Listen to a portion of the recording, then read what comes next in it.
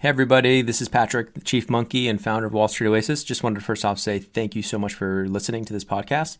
Second, want to make sure for any of you in the market for financial modeling training, remind you that Wall Street Oasis does have some incredible financial modeling training courses, including Excel modeling, financial statement through, linking up the three statements, DCF, valuation, M&A, LBO, even more niche courses like 13-week cash flow, venture capital course, real estate modeling, you name it. Go ahead and check them out at wallstreetoasis.com/courses. Thanks for the support.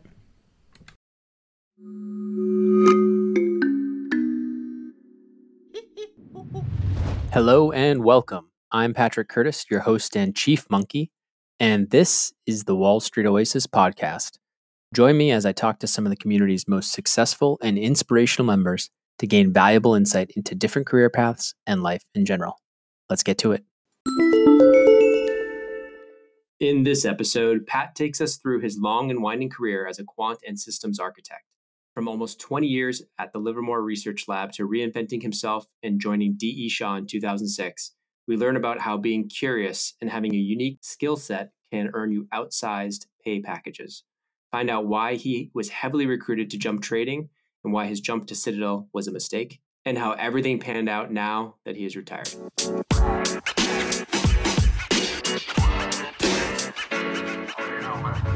Hey, Pat, welcome to the Wall Street Oasis podcast.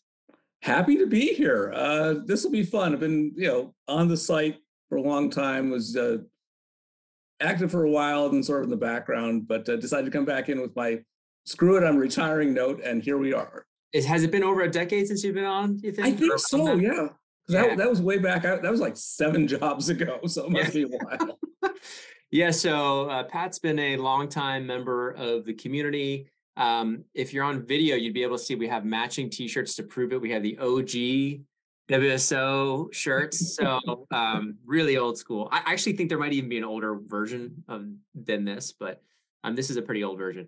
So Pat, thank you for joining again. And so Pat has a long and winding road, but I'm going to let him kind of give you the short summary bio of his background, which kind of slants a little more engineering, but I think it's pretty interesting. So go ahead. Yeah, it's engineering, but lots of swings through sort of the quant space in finance. Started out, got out of high school, top student, went to an engineering college, blew up, dropped out, complete meltdown, which is interesting in the long run. Now I have students that are doing the same thing because I'm teaching, but joined the Air Force because I wanted structure and discipline in my life. After 4 years, that was too much structure and too much discipline. So while I was I finished up undergrad in Nebraska, Omaha. I was stationed out in Nebraska, and decided to go to grad school because I was used to being broke and didn't have anything better to do, and didn't quite know what to do with my life. Did a double-time master's at Cal Poly San Luis Obispo. This is in the 80s. This is in the 80s for people wondering. Oh yeah, this goes back. We're talking old school stuff here. So I applied to a lot of PhD programs, got one a PhD. I figured, go to school, why not? It's more fun when they pay you. I got to say that part. Yeah. Ended up doing my PhD work at UC Davis, which has a satellite campus at Lawrence Livermore National Lab, which is a nuclear weapons design lab. And so they did high energy physics and computing. So I did a PhD there. I was going to teach, but the economy was in the toilet. So I decided to stay and work there 20 years. Included about 7 years in nuclear weapon design. Thought I was never going to leave and just retire right out of there. But I got a call one day to recruit me out to New York City to work for D.E. Shaw, but not the finance side. He had sort of like a hobby project to build a supercomputer in the top of a skyscraper in Times Square. So I had a corner office overlooking the Ball in Times Square, which was really kind of surreal. My interview with him was beyond surreal. It's just, being like friendly with billionaires is just weird. Sure. But I had an offer to teach. It's only a little weird. I had an offer to teach at Columbia part-time because I've been teaching a lot. I since I didn't teach full-time, I ended up at teaching at Davis and some other Bay Area colleges and Stanford for about 4 years. I was a consulting professor there. So I was going to do the same thing at Columbia. They told me no, that made me mad. I happened to have a conversation going with JP Morgan. So I said, screw it. And to tech and things, I said, let's try finance for a while. people thought I was in finance because I was at D.E. Shaw. So I got all finance offers all the time, but it's like, no, I'm not. I don't do finance. I do tech and development. And so I ended up JP Morgan. The hiring process there ended up being really funny. Lots of fun things about that. Then left a friend who was was at Jump Trading, so high frequency trading. Then after about a little over a year, Citadel, who's an arch rival of theirs, tempted me away with increasingly large piles of money. So I said yes eventually. That crashed and burned. I was not a good fit for Citadel. We both found that out. Yep. And ended up at another finance trading in Houston because I wanted to stay in the space. Was there for almost 3 years. That crashed and burned. The company was just having problems, and I just needed to get out. Yeah. And they had a long non-peak, so I went back to tech and did self-driving cars, and then I did Instagram, working on the Instagram backend, and then I did a year at a crypto analytics startup. Yeah, cool. And then I said it's time to retire, and so I wrote the article, which is how we got here. So it's almost like you reinvented yourself. It's like you were like, okay, let me go into this quant finance career after 20 years. How hard can it be anyway, right? How hard can it be? But I mean, it looks like you had a lot of great success. It wasn't like these were like 2-month stints. You're a couple of years at Jump. You were a couple of years at almost 4 years with D.E. Shaw in the research. Research. It's sort of, when it's, you sort of learned everything you're going to learn at that place. And then lets you try something else. I do a lot of mentoring work. And so it's funny, I tell people, if you don't walk in day one with a plan of what you're going to leave with, you're doing it wrong. Yeah. Before we get into like the whole finance realm, you spent so long, it's Livermore, right? So Livermore Labs, yeah. Yeah. So not too far from here. So you were there for almost 20 years. What was it? I mean, obviously it was mostly computer science research, some of the stuff, but like you said, some of the nuclear weapons stuff, like obviously very like sciencey high level stuff where it was high performance computing. Yeah. And it turns out that, lots of people want high performance computing, which is why I've been able to sort of work places. And one of the things I say, I was a co-lead on a physics project. Actually, it was the project that just did the fusion that got more energy out from the National Ignition Facility. That was running codes I worked on 20 years ago with this guy. Wow. And I used to joke with him that I could work anywhere I wanted on the planet, but he was sort of like a nuclear physicist. And I said, well, there's only like 5 places in the world that you can work, and so that's it. And so I learned a lot about physics there.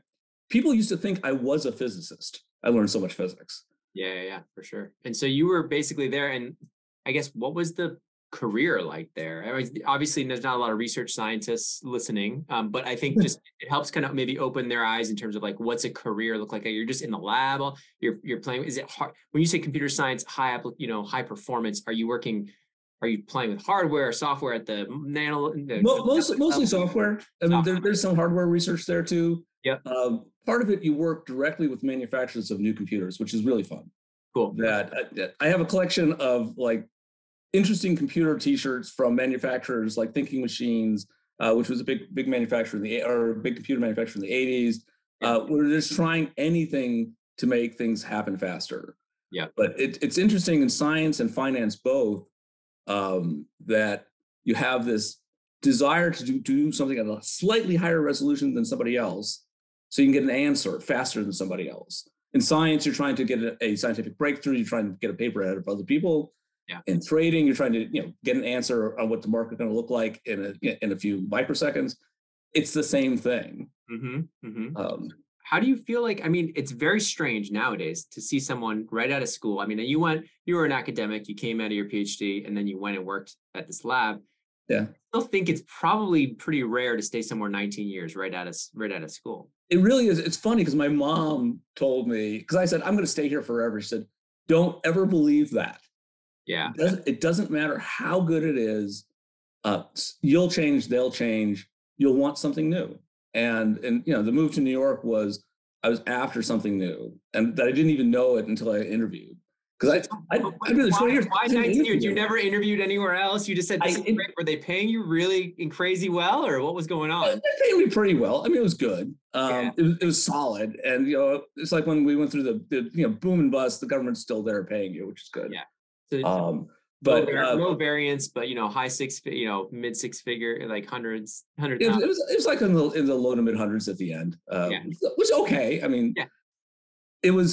There were times when you could have jumped out. There was a time when I was very tempted to go interview at Google when Google had like 300, 400 employees at it.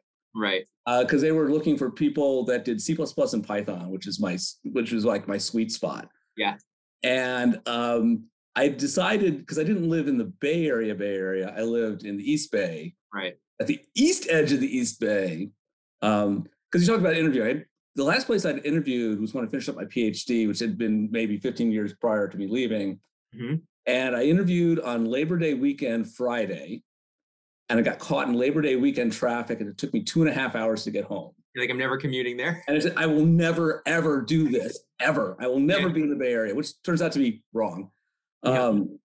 So I just said no to lots of things. But I got a call one day, and I just said, oh, this sounds cool. It was a blind, cold call from a headhunter. Yeah. They're looking for interesting and unusual people. Then I realized I'm an interesting, unusual person. And I also realized I hadn't interviewed. I didn't know if I could. What do you mean? I had no practice. Oh, if you were rusty, or like if you could even survive, or could I get a job outside? Yeah. Because the national labs are sort of like banks, which are super incestuous. Yeah. That if you go to JP, everyone's coming from Goldman or Bank of America, or they just make the circuit, right? Yeah. And it's like every interview is, oh, I haven't seen you since we worked together at. Yeah. And so breaking into finance, which led to a very interesting story with one of the MDs. So let's talk a little bit of that. So it's 2006, everything's booming. Yeah. And maybe some cracks initially in 06, but so you're at the labs, and then how do you get in touch with DE Shaw, or how does DE Shaw get in touch with you? It was they'd hired a specialty recruiter to find people that were quote unquote interesting. And so that was people that, so their philosophy is you hire somebody who excels at anything, and they'll probably excel at the thing that you want them to do.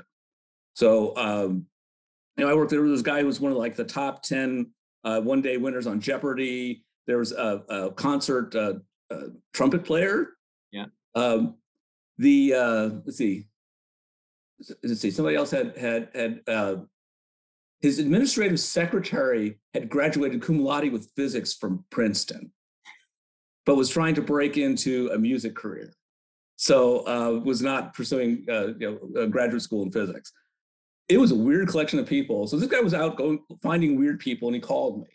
Mm-hmm. I had sort of a footprint because when I was at University of San Francisco, I built the world's largest one-day supercomputer in the college gym, which put me on the front page of the New York Times, which was weird. I was also on the front page of Time magazine. Because you built the largest computer in a day, or what do you mean? Yeah, it was a day. We took laptops, we built a ginormous network. We're trying to see if we could build something that was fast enough to be in the top 500 fastest computers, because there's a list every year. Got it. Top 500. And it was sort of like the last year where it might possibly be possible. Yeah. Because it sort of moves at a pretty consistent rate. And I knew 6 months, when they do it every 6 months, that even 6 months later would be too late. Yeah. And so somebody told the New York Times, so I got a call from their tech editor, and he interviewed me over an hour or so. And then it went out, and no one at the lab knew until like they saw it, because they have news scraper servers. So I got a call like 8 o'clock in the morning, and people said, "What the hell is this?" And what year is this? This is 04 or it's like 04 or something like that. It was right before I moved to Stanford. But he was scraping through national labs because it was a good profile fit. We're building a supercomputer for protein folding, and so tooling and stuff. You need and I was big in the Python community very early, so that was another piece of it. Yeah, and so DE Shaw had a recruiter. What was the interview like? Tell me about that, because you mentioned that, right? You said well, the interview was they fly you out to New York. They fly out to New York. I get there. I call my wife. It was like January 2nd, which is a very sad time to be in New York because, I just remember driving through. It was gray and horrible, and gray slush everywhere. I said, "No way, I'm taking this job." Period. Yeah. Though my mom was from New York, so I thought I'd do it. Thought I'd go back to see what happens. Then I went to the interview and talked with people. It was puzzle problems. One guy asked me, what's the square root of 1.2? And that turned into like a 30-minute discussion about analog computing and Newton's method and numerical stability. And it just was this crazy, deep, amazing dive from a very simple question. And went on and on. And at the end of the day, I called my wife and said, I totally want this job. Yeah. And then, even though I walked back to the hotel and the gutters were filled with dead confetti and the smell of vomit from New Year's Eve in Times Square, but I didn't care because it just seemed like a chance to work with amazing, smart people all around me. Because everyone was like top of field, and it's like, I want to work here. Yeah, it was a no ego kind of place, which was great because everyone was so good. You didn't need to prove yourself, so there was not any political drama and scrambling. It's really nice for a long time until I sort of got finished on. But the funny part was, so at that time, David was personally approving every hire. So I got called back a few weeks later after having gallbladder surgery. Oh, no. And so they tried to schedule it the same day I was having the surgery. I said, well, I'm busy that day. We'll have to do something else. So they called me back for a second round of interviews. I'm wearing a white shirt and a tie because I felt it was actually be more formal. I have a bandage underneath, and I'm afraid it's going to burst, and I'll just red blood would come out of the shirt. And at the end of the day, at like 4:00, so they were just stringing me along because David wanted to talk with me. When you say David, you're talking David Shaw, the founder. The founder, yes. Dr. Shaw. Yes. And so I go up and I interview him in his office, which is on the top floor, penthouse office. The sun is setting over Times Square in the background. It's blinding me. I can barely see. We talk about sort of stuff, just generally. He was interested because I had that career bump, shall we say, or academic bump when I was a dropout. We talked about that and sort of what philosophy was on things. And it was really funny because some great advice actually came out of that. Because he was talking about you can't solve every problem with money, but there are problems that you can if you're willing to pay the price to do it. And I said, and being able to understand the distinction between problems you can solve with money and problems you can't solve has been a really good sort of philosophical tidbit to take away from that. But here it is, the sun's going down behind his head. You get this glow around his head like a halo. And you can see the lights coming on in Times Square. It was just one of the most surreal days of my entire existence on this planet. You'll never forget that day for sure. And so then I got an offer, and it was actually less money than I was making at the lab when you factor in housing and everything else. Yeah. But it was a double pay, but still less money. It was more cash in, but much more cash out. Yeah. But I felt like I wasn't going to go anywhere and do anything new at the lab. Yeah. And so it felt tapped out, and which is a sure sign to move on. And so I did, and it was great for 4.5 years. Yeah, so but I sort of ask me the first day you walk in, or what that's like, or did it, what types? Well, it was super weird because they sent out because everyone came in together from the finance side and this weird research hobby. It was essentially David's hobby business, which he spends more money than I'll see in a lifetime on a hobby business. Yeah. But everyone was coming in from Princeton and Yale and Stanford and Harvard, and I had a Google address, a Gmail address, and it was like, okay, I'm just glad it wasn't like AOL or Hotmail, because that would have been but everybody was coming from all these really prestigious backgrounds, and mine is Nebraska, Omaha. I didn't even have a major. It was general studies. I have a Bachelor of General Studies. Yeah. Well, you should feel honored to be in that group, right? Well, damn straight, I worked for it. But which is the thing. And it's funny because when I look through people at the site, a lot of people are looking for like, tell me the target school to go to, the classes to take, the clubs to join, and then I'll get this job, and then I'll make this much money. There's no formula. You have to do what you're good at and what makes you happy, and all the things that you want to learn. So I did that. But it led me to the finance thing. As I said, part of it was I had just been told I couldn't take the Columbia job. It was a part-time night teaching job. It wasn't going to be distracting, but they felt that the last person who had taken a job from the shop at Columbia had left to go to Georgia Tech. So they were afraid, I guess, that if people taught too much, they'd like it too much and leave. So they told me no, and I was mad. I was just going on a 2-week vacation, so I was mad for 2 weeks to stew on it. And that's why I told JP Morgan, I said, oh, look. And had JP Morgan and Goldman Sachs both bidding against me, and ended up at JP Morgan. This was a better fit. Yep. Yeah. So this was are you talking about D. Shaw was saying you couldn't do Columbia? Couldn't take the Columbia job, yeah. Because they're afraid you would love to be faculty too much or something. Right. Like, yeah. Well, and the fact that now I'm back to being faculty, I can totally understand it, because you know what? I really like it a lot. Because teaching is fun. But so I went to JP Morgan, which was weird because I didn't have any suits to go, because this was still like a suit and tie kind of thing. Yeah. I went to Brooks Brothers and told them that I was interviewing at Goldman Sachs and JP Morgan, and I was wearing sort of my tech, jean shorts and like a short sleeve button up shirt, something like that. And the salesperson said, "That will never do," and got me a nice suit so I could have a nice interview suit. Did the interviews. It kind of dragged on for a while. Sort of my first case of playing hardball, because JP didn't want Goldman to get me, so they gave me a exploding offer for like a day and a half at 4 o'clock.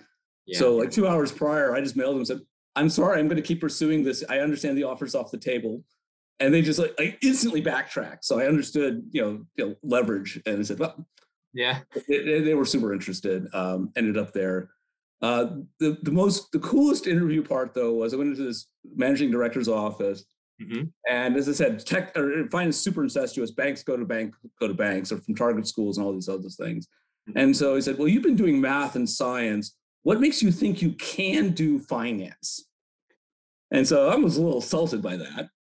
And I said, I do math, scientific programming. We've got differential equations. You've got differential equations. We use Monte Carlo. You use Monte Carlo to solve problems. And I said, "There's just one difference." And I kind of leaned in over the desk, kind of looked like, and said it again. "There's just one difference." And he leaned in and he said, "What is it?" And I pointed at him and said, "You keep score with money." And he stood up and he slammed his fist on the table and said, "Damn right, we keep score with money." So I stood up and I slammed my fist on the table. "Yeah, you keep score with money." And he thought that was just the funniest thing. And so I got an offer. It was a good offer. And I took it. So wait, pay raise coming out of D. Shaw? Oh, this is big. Yeah, coming out of D. Shaw paid pretty well. Okay. It's funny because I've had. Are you talking 200 at this point, 250 at this point, 300? Because you're all in. It was a lot, actually. Yeah. Is like 400 something, which was really good for the time. Yeah, for sure. 06 to 10. And, yeah. Executive director title, which I didn't realize at the time was really useful, because that's a hard jump to make. Oh, so that's what you were getting paid at JP, you're saying, when you jumped? Yeah, with the jump. Yeah. So I was in the mid threes or something at D. Shaw, which paid pretty well. Yeah. Which was interesting because I had an offer from Google coming in, and I just talked with them, and they put an offer on the table. And that afternoon, D. Shaw just jumped everyone's pay like 30%. And it's like, well, I'm going to make more doing the thing I really like here. I'm going to stay. So I didn't take the Google job. So the Google job would have worked out great in the long run, but whatever. Yeah. I think I made the right choice at the time. You still got there. You still did it well for yourself. I did just fine, and had fun. That's got to be the end of the story. Yeah. But but the big bank was interesting. I was used to bureaucracies. This was 2010 when you jumped, right? 2010. Yeah, 2010, after about 4.5 years at D. Shaw. Yeah. It's funny because they were working on this new computer, and the first computer was done. And the chemists were really happy because they had a computer to play with. And I built out tooling that was good enough for this machine, and one that was 10 times faster that was in development. So the architecture guys were building something. They were having fun. The chemists were having fun. And I said, I'm going to be bored for the next few years because I've sort of done everything that needs to be done for now. Yeah. It's one of the things that made it easier to say it was time to go do something else and learn a different discipline.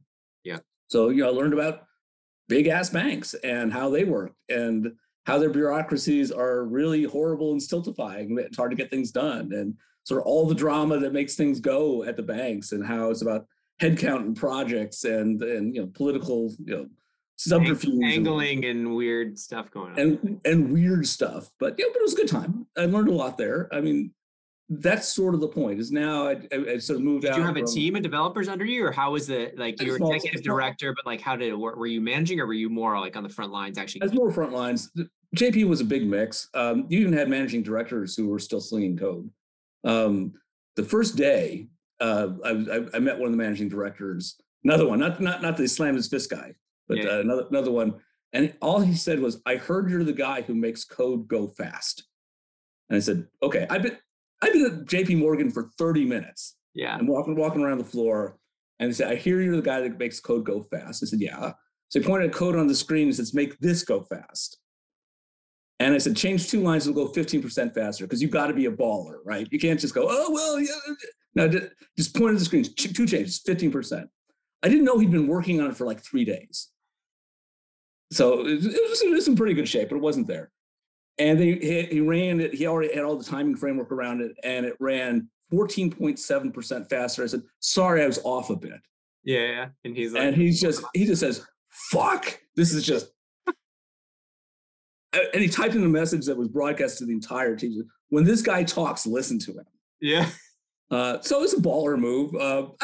That's an awesome first impression, right? Yeah, it was based on something. It wasn't complete wild ass guess. I mean, I knew I'd be pretty close. Because he committed a minor but very unprofitable error in terms of coding. So that helped. And I had a team, and I worked a lot on things like code quality and teaching quants how to actually program. Because they're smart, but sometimes they just do stupid things because they just don't know, because they haven't spent the same focus time doing it. Yeah. Yeah. So your whole thing was really about fine tuning the code to be absolutely streamlined. So like, instead of the spaghetti code of like 400 lines, you'd be like, no, do it in this one line. It's like, do it this way. I mean, there's one guy, I used to fix his code by shouting over my shoulder. He said, "This is broken." I said, "You did that?" He said, "No, I didn't." I said, "Yes, you did." And he did. He says, "Oh, yeah, you're right." It's making people be more efficient. Yeah. So, it's people need to be efficient. The code needs to be efficient. You're trying to solve a problem. It's helping you solve a problem. So what was your code being applied to do? High frequency trading? What was? So this was risk management for the investment bank. Risk management. So lots of modeling, lots of Monte Carlo, lots of what if scenarios. Yeah. So this is sort of like the code that kind of interesting time to be there. 2010. They're very still investing heavily. Oh, I was in the Bear Stearns building. They had just bought it and moved a lot of the team there. I think they bought Bear for the building. Yeah. I don't think they bought it for any of the people or any of the assets other than the building. They wanted the building, which was really cool to go up to the big, fancy boardroom on top of the old Bear Stearns boardroom. We had meetings up there sometimes. It was really cool. But again, I learned a lot. And I was doing well. Got big bonuses and even sort of above promised bonuses, and that was going well. Could have had a great career there, but it was a buddy just said, "Come move over to the buy side and do high frequency trading." It was a buddy that I had given a hint to about how to do some file transfer stuff faster in the past. He said, "Oh, I used that, and it made the firm like $10 or $15 million when I switched to using it." And I said, "Well, I hope you got part of it." Yeah. And he did. So he said, "Come work for it, and you can get part of it too." I said, "Oh, okay." So that's how I ended up at Jump Trading. Part of it was I wanted to stay in New York City because we were living north of the city in Westchester, and didn't want to move the kids in high school because the kids were in high school. It's just a bad time to move teenagers. Yeah. You're already dealing with enough crap. Yeah. Well, when they talk to you, they're not generally very happy with you. You have girl, boy, one of each. One of each. Which one's older? Older boy. Older boy. Okay, yeah. So he's going through that. Don't want to talk to my parents. Yeah, I get it. But I don't really get it yet. My oldest is 7 right now, so I have 7. You'll get there. You'll know. Yeah. But that's also when I learned how to fly. When my kids weren't talking to me, so I figured they wouldn't miss me too much. But so anyway, the Jump was opening an office in New York City. Yep. So I ended up. It got still open, by the way. I know they were Chicago initially, right? Jump Trading. They're primary Chicago. It's actually a pretty good New York office. Okay, cool. So I worked in New York, but started 6 months in Chicago. So I lived in Chicago for 6 months. Family stayed behind because it was temporary while they got the New York office running. Which, of course, New York City, things just take longer than you expect to build. Mm-hmm. Did that, and then Citadel just piled money because they wanted to build the same sort of engineering quant development group. So I've done mostly. But how did Jump get? What does it even look like? Like, how does Jump? So I realized recruiters, they realize, oh, hey, this is the guy. He's really amazing at Python, efficiency, setting up systems, whatever. So they find you. Yeah. But then is it just like, do the conversations go like, hey, we want you to chat. There's an interesting, Well, I had a sort of architect type role where we think you'd be great. And by the way, we'll, double your pay. Like, what was it? It actually was sort of like that. My first contact was one of the two owner principals of Jump. Yeah. So it's like, oh, would you like to have a chat? Just chat about stuff. So we chatted about stuff. And said, oh, wouldn't you love to like come out to Chicago? What does it even look like? But what does it even look like? Like, hey, let's go for lunch. I'm flying in. Like, what is it? No, it started as a phone conversation. It says, yeah. Why don't you come out to the city and catch a Cubs game? Because I'm from Chicago. Yeah. And said, why don't you and the wife come to the city and catch a Cubs game? Right. And I said, well, that sounds casual. I know it's an interview, right? It's like not an interview. And you can meet some people and see if it kind of gels. Yeah. And this is the point of the career that people are making jobs for me and say, you're interesting and you enhance people around you, which is essentially been my core function, has been like code guru for a long time. Yeah. And I sat down with quants, particularly a place like Jump, which is more of a bucket shop where groups trade their own portfolios and using the firm's money, and they take a share of profits and return to the firm. So the firm wants everyone to make more and faster and use less resources because it enhances profits. And so I would sit with teams. I was a wandering gypsy, and I would just sit with the team, see what they're doing, and say, well, if you do this or this or this, it'll be better. So while building new infrastructure for like the next round of trading to make things better. Mostly on the modeling side, because that's where most of my experience is. And this is kind of when you started writing for us a little bit here and there as well. Yeah, I think I was at JP when I first. I don't even remember who approached me or something. I don't remember either. It's been a while, almost a decade ago. But yeah, so originally I was trying to write like an article every 2 weeks, and I was running a little dry on interesting topics, and so I just said I got to stop for a while, and then. You were teaching at Jump as well. Like you were doing in-house, like Python. Did a lot of in-house teaching. I like to teach. I mean, it was originally the plan with the PhD was to teach. Yeah. Go to a research institute, but with a big teaching component. I like working with people. I like knowledge sharing. There's a lot of people in finance where being secretive is important to them, right? I know something you don't, so that means I can get a lock on my job because nobody else can know this. And I think that's terrible. It's bad. It's bad for the business. It's bad for you and everyone around you. It's better to share it. Let everybody know. You can still be better than everybody else. Yeah. And when you teach things, you get better than everybody else, and everyone looks to you for answers. So you enhance your position by teaching. Yeah. But yeah, I ran lots of in-house shops in London, New York City for JP. Ran lots and lots of shops at in-shop training for like how to wrest the most out of what you've got. That just even some small things of how to do this and do modeling, because people just don't understand where all the performance goes. And performance really, particularly HFT, is king across the whole spectrum from modeling side to execution side. HFT, and, just speed and optimization is the utmost. It's basically the difference between second place and losing millions upon millions of dollars. First loser kind of things, and it really is. There's so many winner take most trades that you just want to be there. Yeah. And modeling's hard. And you start with something. I remember when I was in the Air Force. Even I did weather satellites when I was a programmer in the Air Force. Mm-hmm. The U.S. Weather Central had just bought their first Cray computer, and it took them only a week to predict tomorrow's weather. Which was an amazing thing. They said, but the codes will get better and the computers will get better, and soon enough we'll be able to do tomorrow's weather today. And maybe it'll only take us 12 hours. And now, of course, we have like continuous predictions for what the weather's going to be like. They're updated every 10 minutes because the compute's there. But finance is like that too. I remember seeing so many places where we need this for tomorrow's trading, and it takes us 36 hours to compute it. Right. It's like we know how to do it, we just don't know how to do it well. Mm-hmm. And there's so much of quant finance is just that. It's building tools to dig in the dirt to get a signal and turn that signal into money. Yeah. Throw away everything else. Is knowing what to throw away, right? It's knowing what to throw away, knowing how to deal with the large data, how to just do smart stuff. Yeah. And it gets built up sort of over time. One of the places, the original trading code was built on an IBM PC-AT that would print trading instructions on the screen for them to call their broker. It's awesome. And that code kind of persisted and got bigger and bigger and faster and faster. But it was still, larded down with sort of mistakes for if you were doing it now. but it got carried forward and it worked and people trusted it. So it wasn't like you could throw it away and start from scratch easily. Yeah. But so making it work for what it needed to do was a large part of what I did. The technical debt was real. You had to like almost build up from scratch, and then it felt that way. And but you couldn't just like deliver it. You had to build that trust along with the code. Yes. And you couldn't outsource it. It was all really tightly held stuff. I remember getting papers that were, sometimes people would write it out as if it were an academic paper and then put it in a vault somewhere in the company. And they'd crack it out to show you so you could understand the mathematical underpinnings of it. Because I've always been good at math and I've liked math. I might have been a mathematician if there weren't computers around. Yeah. But that's helped me deal with physicists and quants who are mostly physicists and signal processing guys anyway. And so it just keeps coming up. Understanding math is good. Yes.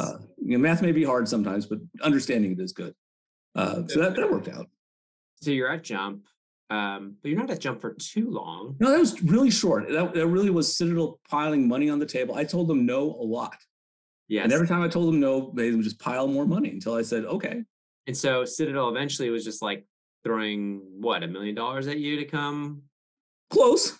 Close to $1 million. And that was just a base, or what, how was it? No, it was all these places are pretty solid base plus a pretty good bonus. Bonus depending on like what you're contributing on your level or how the firm does that overall? It's typically a mix of the firm and sort of individual contribution, which is always hard for people like me because I'm not trading directly. Like, yeah, exactly. Like that's why I'm asking. I'm like, how do they actually know? They guess. They ask people, are they happy? Yeah. Did you make more money? Sometimes it's very clear and direct. I can point at, I made this change and this got better. Yeah. And so my pitch is always, before you were doing this many simulations per year, and now you're doing this many simulations. At JP, I made a change with how some processes were launched, and I did a back of the envelope that said it saved the company probably $3 million a year. Yeah. And then you show that to your director and say, here, what do you think about this? and then they say, maybe we should give you a bonus so you can keep doing this. Talk to me about that process, because I think it's not natural for maybe people who are more academically oriented or quants maybe aren't as at least from what I've seen, some of my friends, MIT PhDs are they're not, they call me when they were like, I have this job offer, what should I do? Or like, because they don't have that kind of mentality of like, they just love doing work that they love. And it's less about the money or eking out every last profit, where sometimes the front office banking guys are a little more like sharks going after it. It's like, how can we do more of this? So how did you, is that what you would do? You would just kind of prepare a packet and just say, I did this, and this, and go get a meeting around bonus time, or what would you do? So normally, it was a long process. It was one of those things at JP in particular, magic things always happened in October, because that was right in front of bonus time. So people would like stash away really good stuff and try and make it all hit in October, which I thought was terrible, right? Yeah. So in one of my articles, I actually wrote about how I would enlist people that I helped, particularly because I was doing so much working with others, that I'd get them to write my MD and their MD and say, this really helped. And then, I wanted that constant barrage coming in that, he helped around October. That and not all in October especially, but even in January, even as bonuses have already been written. Yeah, you want to keep that constant beat of I'm providing, because I'm service oriented, right? Right. Or cost center in sort of the less polite way to talk about it. Right. That I'm a cost center, and I know that I don't make money directly. I make others make money. Yeah. And in finance, you want to be as close to that river of money flowing by so you can get your bucket in and pull it out. Right. And so I wanted to stay close to that, but remind everybody sort of continuously that their buckets of money are bigger and more full because I'm helping. Like, hey, I just need you an extra 10 million a year. Can you tell them that?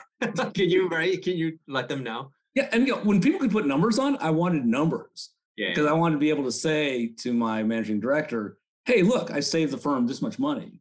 The quants I helped made more money than the other quants. Give an example of like a type of things that like you would do where you'd be able to actually quantify it. Is it like speed of this, or so is it like, you need less resources, or was it more? Sometimes it's pretty easy, like it's a resource thing, right? Right. So it was just funny because the same thing happened at Instagram. But I sped up a process where it took a while for processes to start up because they were doing something stupid and naive. It was not even stupid. It was naive, right? They just didn't know. They didn't know they were doing it. And I knew they were doing it. I knew they could stop it. And so I sort of poked around to find out how much computing costs per year to get a sort of a per hour cost. And I said, all right, I'm saving 5 minutes per launch, because these programs were taking 5 minutes to launch, where it was doing no real work. Yeah. And it was being launched all the time. And I added it all up, and I said, divided by the per hour, it was $3 million. Yeah. And I told my MD, I just saved the company $3 million. You're welcome. And it could be just as blunt as that. Yeah. Right? And same thing. Funny thing was Instagram. There was this stupid little mistake deep inside the Instagram backend, and it was easy enough to do. And actually, some other guy was poking around and noticed something that looked a little off. So he asked me about it. Then we dug in hard on it and found it, and it was like 10% of the cost. Yeah. So it's like it adds up at that scale. It matters. Yeah, with billions of users, it adds up fast. Yeah. And Instagram's actually really big on that. It says it doesn't matter how good your fix is, it's what does it do. Mm-hmm. That you can come up with something that was just brilliant beyond all belief that has like zero impact on the bottom line. They didn't care. Yeah. You can come up with a stupid fix. If it saves Zuckerberg $1 billion, he cares, and it will be reflected on you. Yeah. And banks are sort of the same way. It's show me the money. Yeah. And I learned that at Jump too, and because sort of the guy that recruited me out there was really good at that. He would quantify everything he did. Yeah. And he could tell you exactly how much money he made the firm every year. Yeah. And so he was kind of like, if you want this to keep happening, it's like finding these things, like, give me the bonus. And once you have enough bonuses and he doesn't have to do it anymore, it's like, and you must keep me happy and interested. Yes. Not leave and go to a rival. It's just, I'll just leave because I don't need to work or want to work anymore. It had to be interesting to him too. So tell me, how did your pay scale? Because you were, you're D Shaw, you're getting paid pretty well, 400s, by the end. Then you went to JP's giving you up to. It's sort of like, I think at the end ended up about 500 at JP. Then Jump's like, we can do better. We do better. So it was like a 25% raise there, and maybe a bit better than that. And you're making you're making, over $500,000 at this point. I'm making like 700 or so. Yeah, something like that's that. a big jump. And then it's a big jump. Instead of like, hey, we can get you even closer to get you closer. And Citadel All In was a 7-figure thing, and it's like that was pretty good.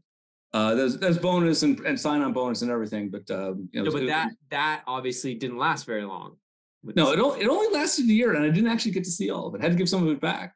Okay, what happened? So let's talk about that, because I think that's a really good learning. It is a learning thing, and sometimes it doesn't work out.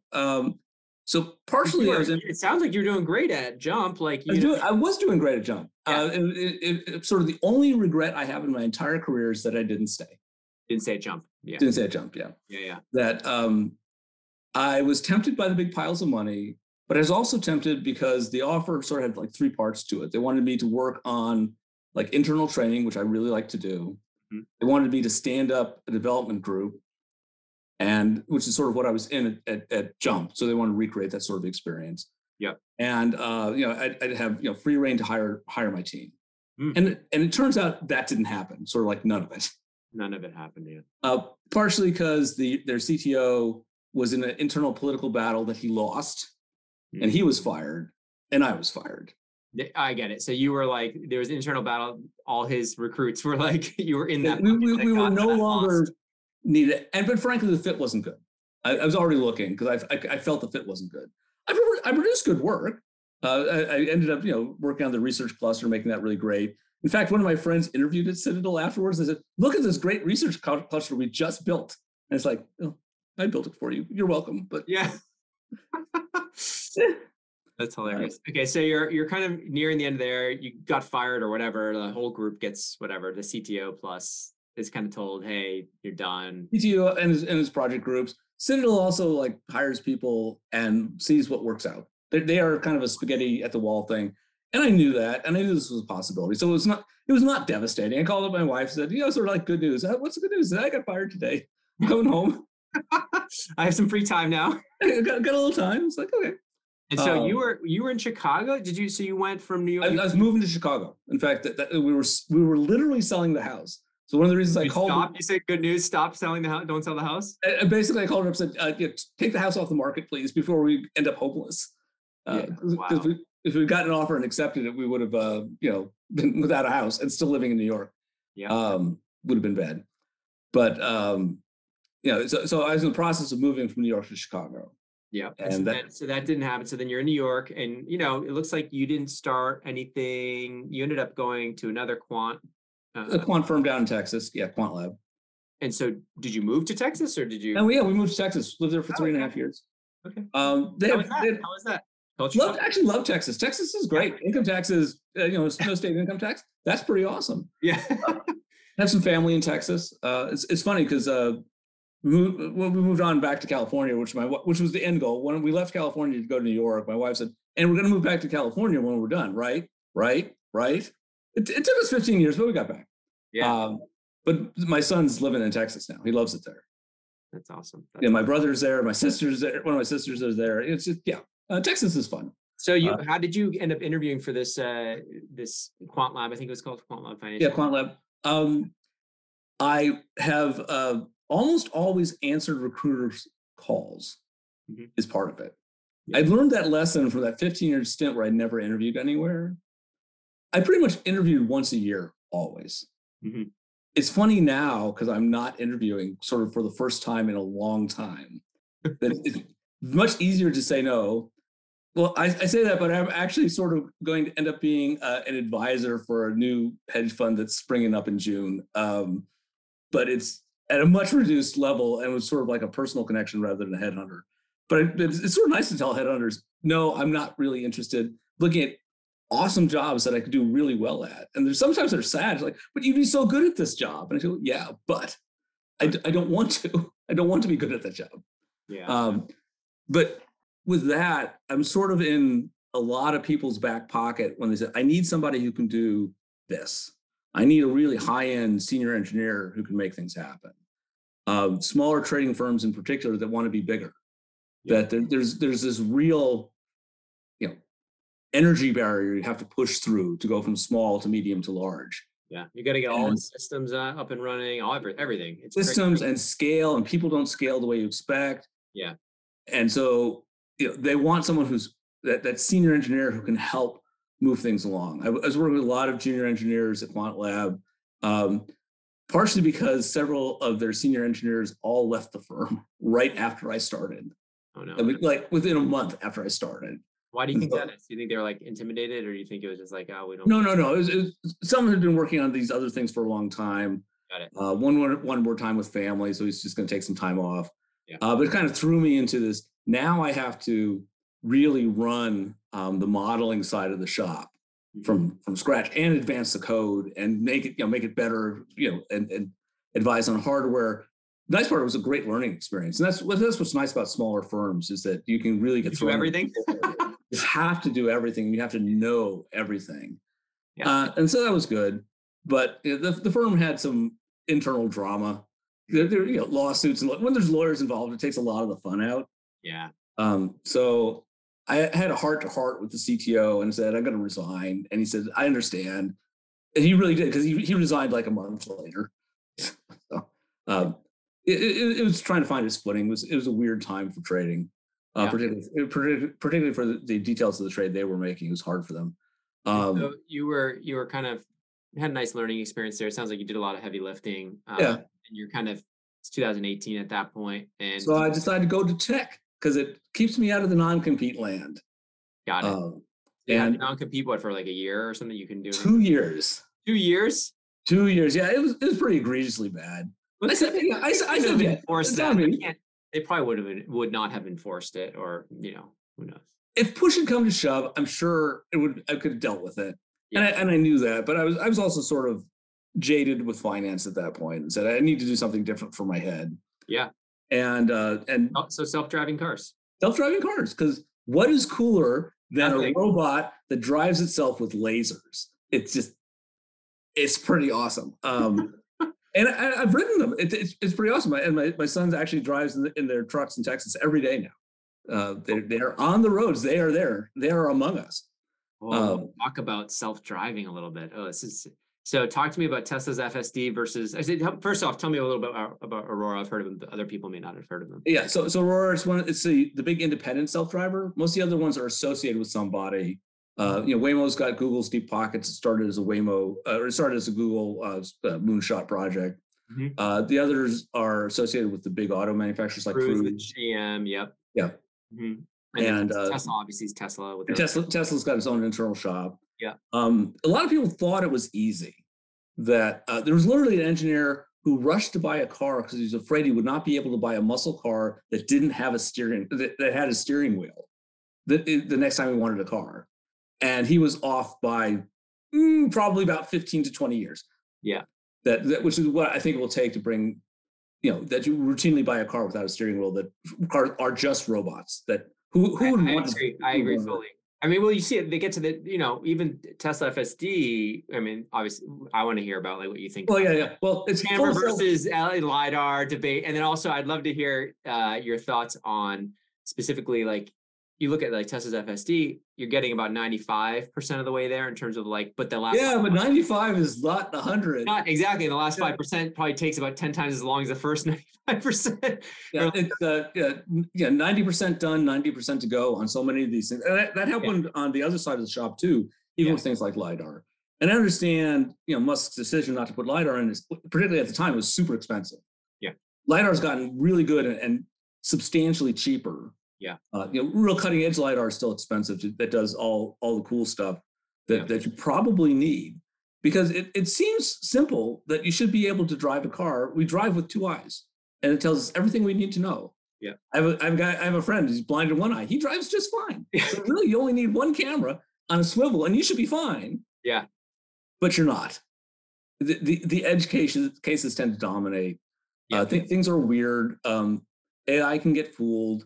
I mean, there's like the Burger King stop sign debacle thing, I've heard of all these. Yeah, there's so many. It happens, and it's that weird edge that makes it hard to know that it's going to be safe enough. Just getting all the data labeled properly, getting it all in, it's turn on red, even be able to read the sign. Like it's more than that though, because we felt that with like sort of the cat and dog problem with pictures. It was easy.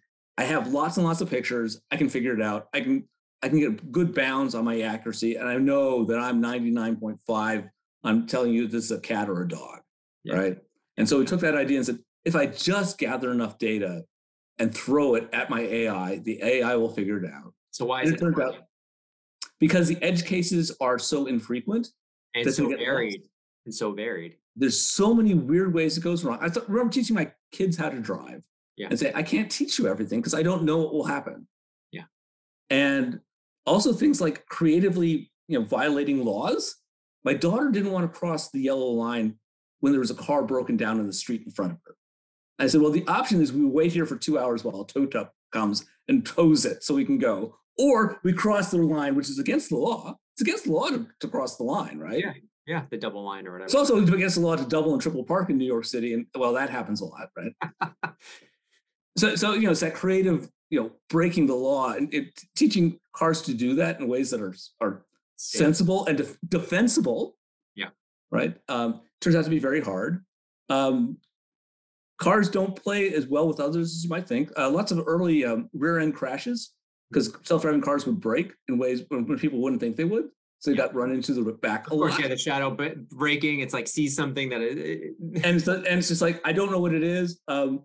We have an early piece of video at Aurora of a squirrel running across the street, and the car did an emergency stop because it couldn't identify it. The squirrel lived. But everyone else died behind the car. But the car did an emergency stop. It wasn't moving very fast, but I'm not giving away any proprietary information there, other than somewhere there probably still exists a video of this squirrel with big eyes about to get run over.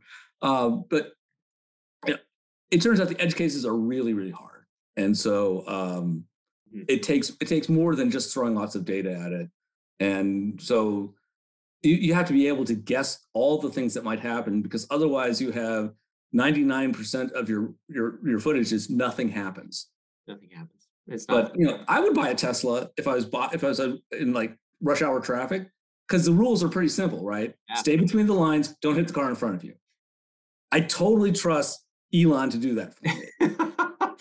traveling down I-5, with nothing but empty between you and where you're going, stay in the lines. I'm good with that. Yeah. Rainy day when all the old lines reappear and your camera's going down because it's at night and you've got glare problems and resolution problems, and I'll have my hands on the steering wheel. Thank you.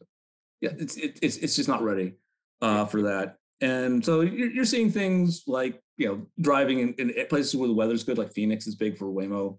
Yep. Weather's better. So it solves a lot of problems. Super interesting. Yeah, I think so. You were there for a couple of years, had some fun working on overall. Self-driving cars. The intention was to retire. Actually, for most of these last jobs, is like all I have to do is work at this many years and then I can retire.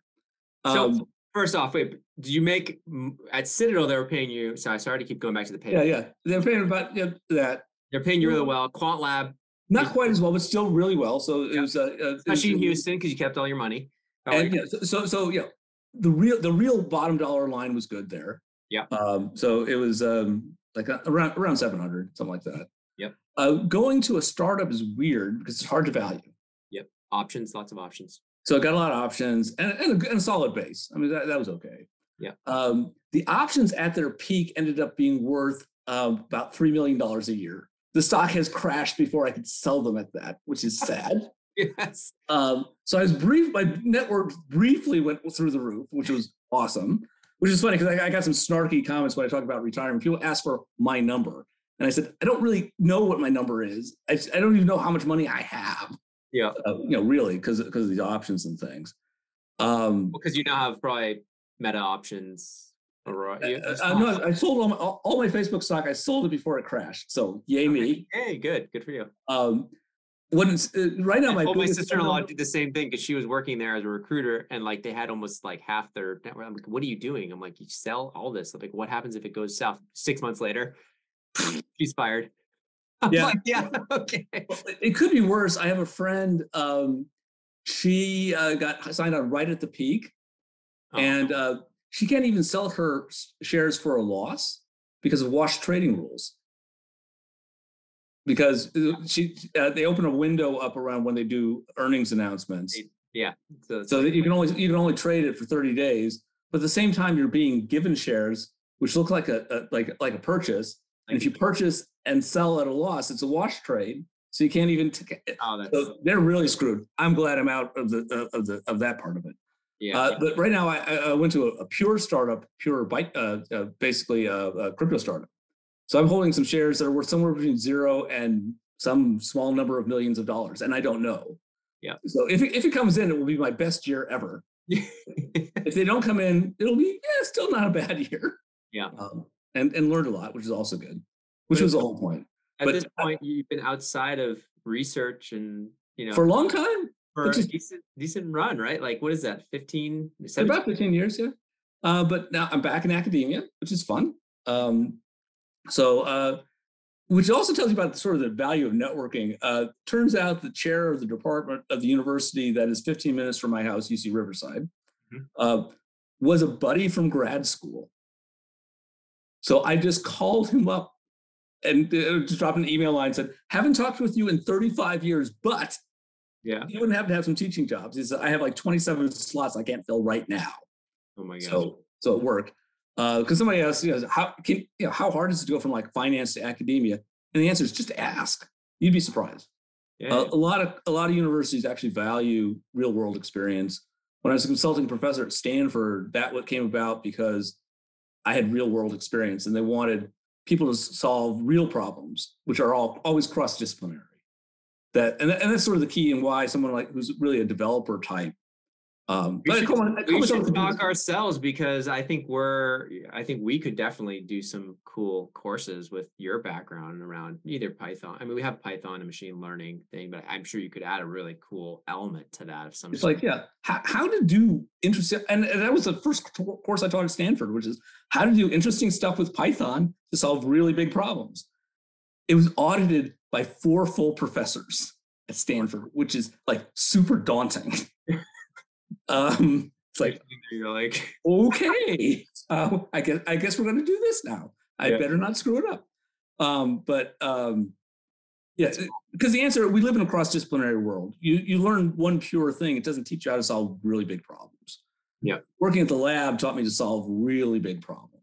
And and it turns out those kinds of problems exist elsewhere, which is really what I sewed my whole career out of.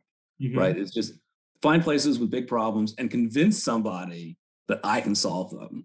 I turned into a really great advocate for myself. Was really in the second half of your career, the last 17. The first 20, I just saved it up, and then the last 20, I've just been letting it all go. I went to Catholic school when I was a kid, and the nuns would tell us, do good work, sit quietly, and God will reward you. And the answer is yes, but you have to ask people too. It turns out. There's a little caveat there. There's a little caveat the nuns didn't add on. There was no little asterisk at the bottom saying this said. And it took me a long time to figure that out. Yeah. That if you can't be, you have to be your best advocate. And a lot of my career is like, as I mentioned, hooking other people in to help advocate for you. Really works. It got me there. And so I also had the best times when I picked jobs that were interesting and fun, and the worst times when I picked jobs for money. I will say. I ended up with the sort of because people ask, how do you even know what to ask for? I say, I will do good work and I'll make your company productive. The money will come, and I'm always convinced the money will come from doing the work. Maybe the nuns got that part into the brain right, but but it's true. You have to help, and you do have to help it along. You have to show where the money comes from, and then the money will come to you. That's great. So, some life lessons there, some great career lessons there. I think that the listeners can take away. A lot of super interesting twists and turns to your career. I think, especially at the end. I mean, you were kind of hopping around there. I was looking for that last glorious ride into the sunset. Yeah, and it didn't quite happen. I just decided everything I wanted to do took time I didn't have, and the one thing money cannot buy you is time. Yeah, but you did well enough over the years where it's easier to say that when you have money in the bank. But you have two kids, and you were living in New York, so you weren't living in and then Houston obviously lived for a little while, but you were living in a pretty high cost of living area. Did you feel like were you living below your means for the most part? For the most part. It's funny because my dad, he was a PhD chemist. He founded a chemical company that eventually got bought out by somebody who was then bought out by Warren Buffett. So, it's a good, solid company. Yeah. He lived like a hick. Yeah. He did, because money was not important to him. Yeah. He felt that he could retire as soon as he had $1 million because he could live off $40,000 a year and do everything he wanted to do. And he lived out in the country, and that made part of that easier. And I think if we had not decided to retire in Southern California, we could have retired 5 years ago. But my wife didn't want to live in South Carolina or Utah or even Texas. She liked being in Texas for a bit. But there's big bugs and mosquitoes and things, and she hates that. That's what my wife said. I was like, hey, ever interested to go to Austin? Or she's like, no, I heard the bugs are so huge there, and it's we were in Houston where the mosquitoes are really big, and there are gators in the swamps, and it's just. She said, "This is fine for now, but we're not staying." And I said, "Okay." So you're near Irvine, you said, right? Yeah, so I'm Riverside. So I'm loving it. It's in the Inland Empire. My original Zoom background was my plane. That was sort of, I say I live modestly, except for my airplane. Except for your airplane. Okay, so how much was the airplane? So I have I bought the airplane for about $250,000, and put about $100,000 into it. That was all Zuckerberg money from my bonus signing on at Facebook. Yeah. And now it's gone up in value because the price in the airplane markets are just insane. I should have bought some as investments and just sold them. They've gone up like 30%. That's pretty good return. Wow. So I like to fly. I learned to fly late. I was in the Air Force, tried to learn how to fly in the Air Force, didn't finish because I had enough money to finish school or my pilot's license. And it chose probably school was a good choice there. And it has worked out for me. So I kept my logbooks and learned when I was 50, when my kids were old enough not to want to talk to me anymore. And I refinanced the house and saved a little money because I just, didn't want to take it out at all because we were saving aggressively for eventual retirement. Yeah. And it's like it's fun. It's a great way to turn gasoline into fun. Um, Yeah. And so and you're flying how often? I've been flying. Well, that was one thing. I was only flying like a couple times a month. Yeah. I don't want to fly more than that. And so we're going to do a flying vacation. I'm going to fly to Wisconsin, and then we're going to go to visit friends in New York in the plane. Yeah. And then depending on weather, we'll either go to like Kitty Hawk and see First Flight Airport because that'll be fun. How does it work, private travel, in the sense of, obviously you have the upfront capital of like, okay, you spent $350,000 in this place. That's a lot of money to start. But then once you have it, Well, you don't have. Oh, I have a very nice plane though. you have that's an expense. Like, you can get cheaper planes than that. Oh yeah, yeah. This plane, new ones are about $1.5 million. They're styled after a Maserati. They have gull wing doors and leather interiors. Beautiful. Yeah. And it goes 200 miles an hour. It's just brilliant and fast. How many people can it? 4. Okay. And it's got a parachute. So if you want to tuck your wife into a ride, let her know the whole thing has a parachute. The views in Southern California are really cool. And we can fly up to Big Bear, which is beautiful. Yep. So I like to fly around. I generally invite somebody along and go flying. I had somebody up. Fuel the most expensive part of it, or is it like taxi? No, everything's expensive. Everything's expensive. How does it cost to fly from where you are up to your Wisconsin trip, for example? The Wisconsin trip, that's about 10 hours of flying. So it's 13 gallons an hour. So that's 130 gallons at about $5 a gallon. Depends on where you are. So the gas cart cost is not the worst of it. Yeah. It's insurance and a hangar to keep the plane in. Yeah. So and parts when it breaks and maintenance. Okay. Yeah. I go up and train with an instructor just to make sure I'm safe and don't kill myself every once in a while. You think about 100,000 years into your plane about with the trips, or? Well, no. I think, well, if you just had a license, we're flying and renting planes, which is sort of another way to think about it. I'm probably spending about 30,000 a year on it. Okay. So This is like an dependent. I'm just curious because I don't know. I didn't know. I think it's interesting for people. Yeah, once you have a license, you can actually kind of fly if you're joining a club or rent, because it's actually a huge extravagance to have a plane for oneself. But I like it because it's in my hangar. I put my seatbelt on. It's in the right spot. No one's moved it. No one's dented my plane because no one else can fly it. It is an extravagance. It is not practical in any way whatsoever. And I don't care. It is sort of my only outward thing that I'm rich. Yeah. Really. Yeah. The rest of it, I live in for Southern California, pretty nice, but not that crazy house. Yeah. There are nicer houses on my block, and that's okay. I don't want that house. I like the house I'm in. Yep. I'm going to community college right now with a bunch of 18 and 19-year-olds learning to be a mechanic, because I think that'll be fun. That's awesome. And it's one of the things that I wanted to do, but took time. And that's why I retired. I wanted to fly. I wanted to go take these mechanic classes. It's going to be fun. My son's engaged, and soon I'll have a grandkid in Texas, and I want to fly my plane to Texas and visit my grandkids. All those things are time. I've been mentoring high school kids who want to fly, because why not? Why not? I've got maybe 20 people I'm mentoring that I've picked up over my career. Still, I mean, some go way, way back. It's great. Pat, you're going to be you're going to be in WSO Mentors as well, right? I have signed up. I'm on the list. Check me out. I didn't even raise the prices. I want to provide. He kept it low. He kept it low for all. Kept it low. You're getting an incredible quant here. It's a bargain. But I like the mentoring thing because, again, I give people advice, and the advice is what you make of it. But it's not. People like to check that against real things, and I think that's a way to give back. I had great mentors early in my career. Really important to me. That gave me the confidence to do some of these whack moves that worked out.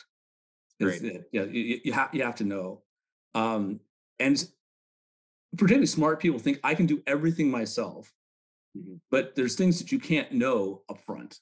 Exactly. And sometimes you just need to know the guy. I was trying to screw in a fitting. I couldn't get it to fit. I went to the hardware store. I said, I can't. I think I have the wrong fitting. It's not working. It says it's left turning, not right turning. And he saw my problem in 3 seconds. Yeah. He knew. He said, "Don't worry, it happens all the time." And he was happy to tell us. And like the 2 other guys who had tried to help me said, "I have no idea what's wrong." We were all turn. And it was like, no, lefty tighty, righty loosey. And it was as simple as that. Sharing that knowledge, having someone to share that with. helps you, accelerates what you can do. It makes you better than other people around you that are just trying to do it on their own. So, don't do it on your own. Get some help. It's totally worth it. Your mileage will vary, but it's been great. I'm glad I arrived here. I swore I was never going to retire into a recession. Totally retire into a recession. Doesn't matter. Don't care. I said I'm going to go on top of my game in a brilliant blaze of glory. And it just sort of, I hit to the end. I just said, I'm done. And I talked to the founder of the blockchain startup and said, I'm just done. I just don't have the energy and enthusiasm to do what needs to be done here. And he says, that's great. Part of great. I'm still on Slack. We still talk. I mean, everything's great. I'm just not working there anymore. And the stress is off when I have time. Like today, I have an unstructured day, but I've already talked with like 5 students from my classes because I'm teaching lecture hall size. I have 300 students. It's like, boom, be a teacher. But I'm energized and have energy I've not had for a long time. So telling me this is the right thing to do. This is great. And I had a number, but I threw that number out a long time ago. Once you have enough, it's enough. Well, I think people can do the math and figure out around how much you have. You can make guesses. I actually put up a rather accurate number on one of my blog the comment on one of the blogs. So you can guess, and the IRS will not be surprised. They know about all of it, which is important. So I try to work hard to minimize taxes, plan ahead. It's also very important. And it just works out. And then do things that are fun. You get one life. Do something fun with it. Don't grub for the last dollar. Do something fun. Every job should teach you something for the next job, so you can do something that's more fun. Fun leverages just like money does. And but in the end, it's when it's time. It's time. Time to stop. Do that. Great, Pat. Well, I appreciate all the time you spent with us today. Obviously, I went a little over the 45, but a little over the 45 minutes, but it's great. I think people will enjoy it. So appreciate your time. Yeah, I had a great time. Thank you very much, Patrick. And thanks to you, my listeners at Wall Street Oasis. If you have any suggestions whatsoever, please don't hesitate to send them my way at patrick@wallstreetoasis.com. Until next time.